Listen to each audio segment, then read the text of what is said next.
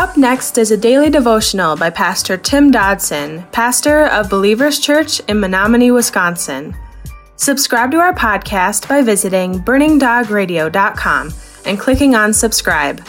Thanks for listening to Burning Dog Radio. The Gospel of John, chapter 4, verse 36 says, "He who reaps receives wages and gathers fruit to eternal life, that both he who sows and he who reaps may rejoice together. For in this the saying is true, one sows and another reaps. I sent you to reap that for which you haven't labored. Others have labored, and you have entered into their labor." The wages Jesus refers to here, this isn't speaking of the classic payroll check on Fridays.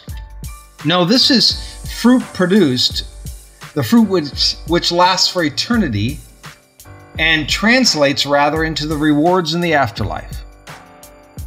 You see, some are called to sow, to plant the seeds of the gospel, and others come along and harvest that crop when it's ready to come into the kingdom realm.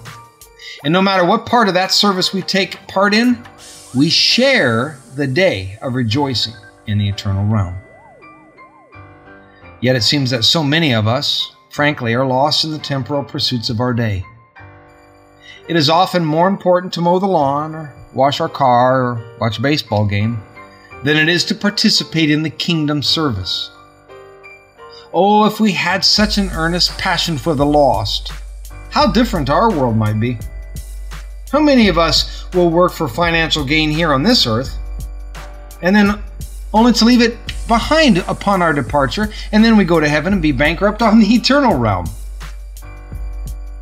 Verse 39 says, "From that city many of the Samaritans believed in him because of the word of the woman who testified, 'He told me everything that I have done.'"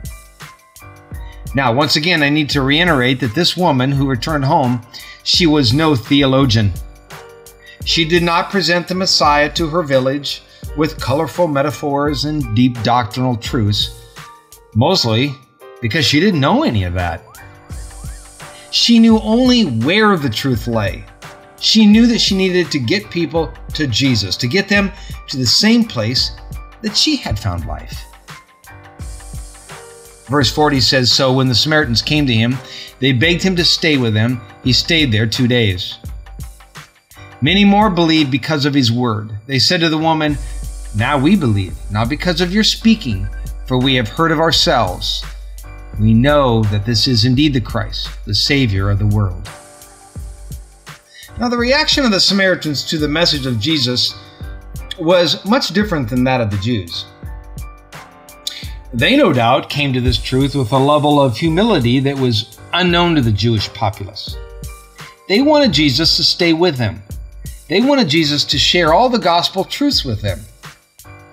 So because of the testimony of this woman and the subsequent follow-up of Christ himself, many more people came to believe upon him. And this woman, she did her small part. And Jesus stepped up and did all the supernatural stuff to complete the work. She sowed the seed, and Jesus came in for the harvest. The people found faith in Christ, not simply because of what the woman said, but because coming to Jesus themselves, they found him indeed to be the Savior of the world. Even more so, the Savior, of each of them individually. Verse 43 says, "After the 2 days he went out from there and went into Galilee. For Jesus himself testified that a prophet has no honor in his own country."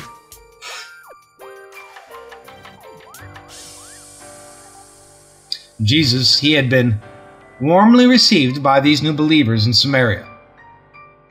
They wanted him around and they desired to hear what he had to say. I think it would have been rather easy for him to linger on in that kind of receptive comfort and to avoid the return to the difficult conflicts and the divisive hearts of ministry. But after every mountaintop experience, no matter how great and blessed it might have been, we must return to the front line of life with all of its trials and all of its testing. Jesus would now hike on to his homeland. The text here is either referring to the lukewarm reception that he had received throughout his ministry, or it could be the cold one he had received in Judea that was just recently behind him. Either way, he would not be embraced to the level he had experienced in this Samaritan revival. Yet please note that he did indeed still go on. And that's because Jesus loved all people, loves all people, not just the ones who love him back. Verse 45 says, "So when he came into Galilee, the Galileans received him, having seen all the things that he did in Jerusalem at the feast, for they also went to the feast." Now, there were those in Galilee who did not receive Jesus, they did receive Jesus, albeit they received him on, a rather questionable level. It seems that they were basing their belief in Jesus upon what they saw and what they saw in the miraculous realm. What they saw him do back in Jerusalem. You need to know that kind of faith is weak. And generally it's a temporal faith, because that faith is based on sight and the receiving of something good and pleasing to the flesh. Now the truth is, sooner or later, we all are going to be tested. Will we still follow him when things do not go according to desire and plans? We will continue, or will we continue, when we experience pain and discomfort? Jesus came therefore again to Cana of Galilee, verse 46, where he made the water into wine. There was a certain nobleman whose son was sick in Capernaum. When he heard that Jesus had come out of Judea, verse 47, he went to him and begged him that he would come down and heal his son, for he was at the point of death.